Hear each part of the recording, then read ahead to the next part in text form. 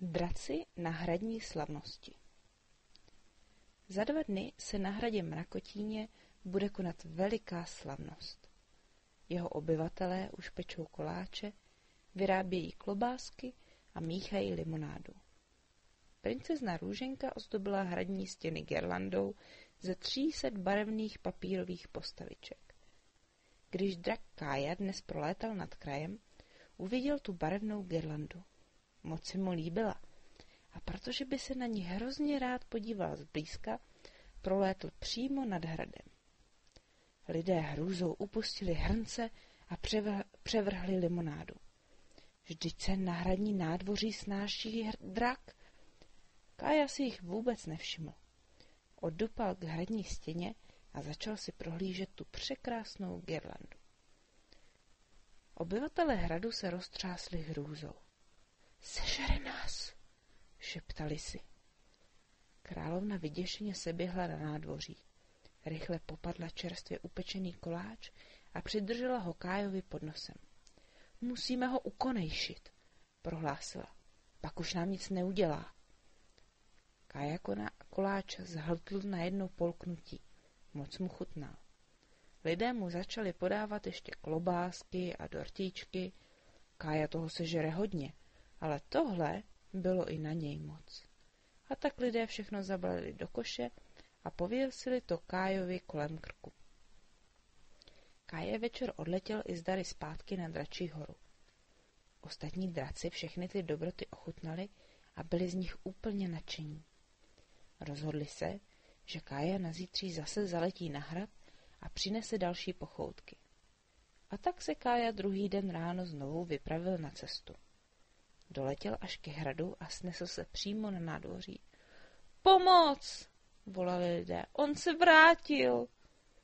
Bez váhání sebrali ohromnou vepřovou pečínku, 3 sudy s limonádou, 2 pytle plné bonbonů a káť s jahodovým pudinkem. Všechno pověsili Kájovi na krk. Když se Kája chtěl rozletět zpátky domů, stěží se dokázal vznést. Tak těžké všechny ty věci byly. Cesta na Dračí horu byla velmi náročná. Kája mával křídly z posledních sil a když dorazil, byl úplně vyčerpaný. Ostatní draci se zaradovali. Všechno zhltli a natáhli se, že se trochu prospí, aby jim zase vytrávilo. Říkali si, uvidíme, co zase zítra dostaneme dobrého. Rozhodli se, že tentokrát poletí na hrad draků víc a pomůžou Kájovi, aby toho nemusel tolik vláčet. Druhý den ráno se s Kájou vydali 3 nejsilnější draci. Letěli přímo na hrad a snesli se na nádvoří. Tentokrát tam však nikdo nebyl. Kde je jídlo? Volali draci netrpělivě. Kája se rozhlížel po šedivém nádvoří, kde to bez lidí, kteří pekli koláčky, vypadalo docela smutně. V tom uviděl nahoře na hradbách něco malého. To princezna sundávala své pestrobarevné girlandy. To ne! Proč tam ty krásné girlandy nenecháš? Vykřikl Kája. Už je totiž nepotřebujeme, vysvětlovala princezna Růženka. Vyrobila jsem je na oslavu, kterou jsme dnes měli pořádat, ale oslava se nekoná. A proč pak ne? Podivil se Kája. Protože už nám nezbylo vůbec nic k jídlu, protože vy, draci, jste nám všechno sežrali, zvolala princezna Růženka zoufale. Kája se opatrně princezny optal. Co pak by ti lidé nedokázali napéct další koláče? Už se jim do toho nechce, odvětila princezna. Protože to nakonec stejně všechno skončí u draku. Kája jí slíbil, že se lidé nadále budou moci všechno jídlo nechat. 3 silní draci se na něj překvapivě podívali. Princezna však jen pokrčila ramínky. Oslava stejně nebude, řekla. Všichni se schovali, myslí si, že je vy, draci, sežerete, když nedostanete nic k jídlu. Mají z vás strach. To se drakům vůbec nelíbilo. Dali velké hlavy dohromady a vymysleli plán. Pak ti 3 velcí silní odletěli pryč. První přinesl z moře ryby.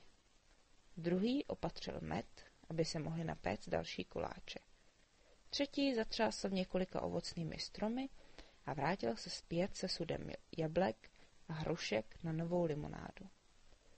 Kája zůstal u princezny a pomohl jí znovu rozvěsit girlandy. Obyvatelé hradu postupně vycházeli ze svých úkrytů. Divili se, že jim draci přinesli tolik darů. Kája vychrlil menší ohníček, aby bylo na čem opéct ryby. Vonilo to tak krásně, že se na nádvoří scházelo stále více lidí. A večer se konala báječná oslava. Draci jedli jen trošičku a obyvatelé hradu se nacpali k prasknutí. Děti se směly proletět na dračím hřbetě kolem hradu. A Kája seděl s princeznou Růženkou na hradbách a vyráběli spolu girlandu z papírových dráčků.